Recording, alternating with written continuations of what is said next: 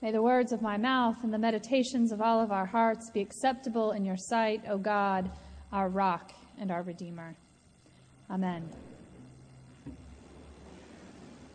In preparing for this morning's sermon, I read more than one commentary that warned me, the preacher, against preaching this morning's selection from Philippians alone, without putting it in its context. The context about which these commentators are talking is found mostly in the verses right before the ones we read today. They warn the reader against those whose end is destruction. Their God is the belly, and their glory is in their shame. Their minds are set on earthly things. Paul tells us that, by contrast, we who work hard, who suffer for our reward, and turn our attention away from earthly matters, we will be citizens of heaven. I am told that to preach today's lection without the foundation of this previous one is pie in the sky. It is foundationless. I must preach a challenge first. I must first encourage you to work for goodness before I can preach the words of comfort. You must have your vegetables before you can have your dessert.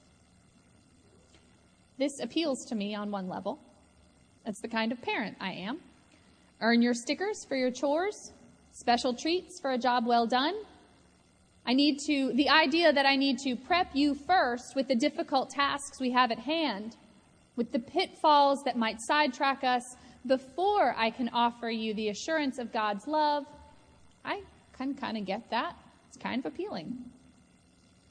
But I'm the other kind of parent, too. The kind that knows that sometimes we just need ice cream in the middle of the afternoon. Every so often, an extra story before bedtime is not a big deal. And a Hershey's Kiss in the lunchbox every now and then never hurt anyone. So I'm going to give you an Advent gift. Philippians 4:4-7, alone. The sweet, soft center without the hard shell. No work to get you there, just this message.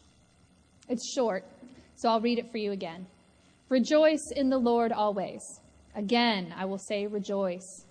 Let your gentleness be known to everyone. The Lord is near. Do not worry about anything, but in everything by prayer and supplication with thanksgiving, let your requests be known to God. And the peace of God, which surpasses all understanding, will guard your hearts and your minds in Christ Jesus. Let your gentleness be known. Do not worry.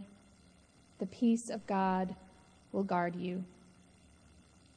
Advent is one of two seasons of self-examination. Lent is the other. In Lent, we do deep work. We look at the ways we have fallen short in order to prepare for the forgiveness that comes with the resurrection. In Advent, we are clearing a path for the coming of Christ, both in the story of the birth that we hear on Christmas Day, but also in the second coming. We are looking at our lives and sorting through what can stay and what needs to go. We are heeding the urge to make way. It is good and holy work that we are called into, this spiritual decluttering. For me, this year, some of the decluttering I've been doing involves getting rid of those voices that get in the way of my thriving. I'm trying to sort through all of those messages that tell me that I am anything other than a beloved child, forgiven, loved, and free. This reading from Philippians draws me into that place of thriving, reminding me where I am supposed to be focusing my attention. I invite you as well into that kind of self-examination in this last week of Advent. You are beloved. Know that. Own it.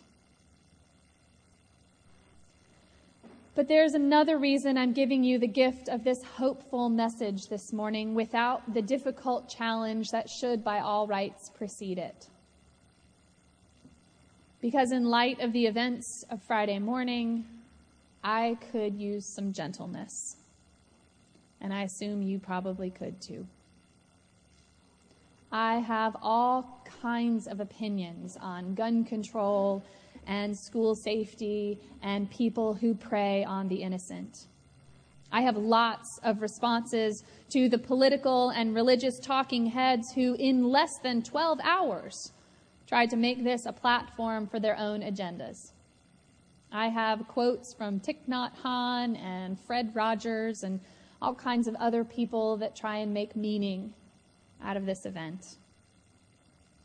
But you don't need my rash opinions, my helpful quotes, or my catty responses right now. You need gentleness, as I do. We need to find a way to let our gentleness show in a world that clearly doesn't value it. I can't think of a place or a people in the world who could not benefit from more gentleness. We are all capable of it. We all need it. And today in Scripture, in the words of St. Paul, we hear a resounding call for it. Let your gentleness be known to everyone. Practice gentleness. Practice kindness. Practice patience. But also accept it. When you see gentleness in action, say thank you. Say a prayer.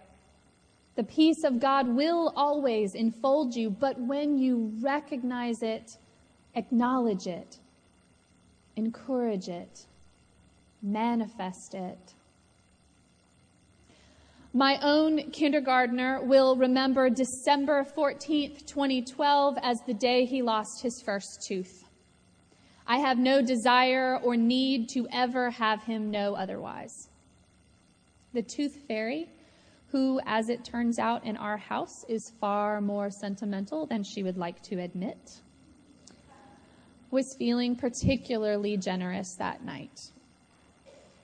The kid, thrilled by the windfall, pulled me, his mother, aside later and asked me conspiratorially if it would be all right for him to use his first tooth money to buy his little sister's Christmas present. Friends, there is goodness and gentleness left in the world. Thanks be to God. It is so easy to see the hate and the mean and the broken. It is so easy to hear the voices, the ones that are inside and the ones that are outside, telling us that we are small and insignificant, flawed and ugly and useless. We aren't used to seeing and hearing gentleness and joy. But, friends, this morning, the Bible tells us so. Rejoice in the Lord always. Again, I say rejoice. Let your gentleness be known to everyone. The Lord is near. Find the gentleness. Find it within you. Find it outside of you. Nurture it. Grow it. Pass it along. The world needs it as much as you do. Enfold yourself in the peace of God, that peace which is totally beyond our understanding. And know yourself, beloved. Amen.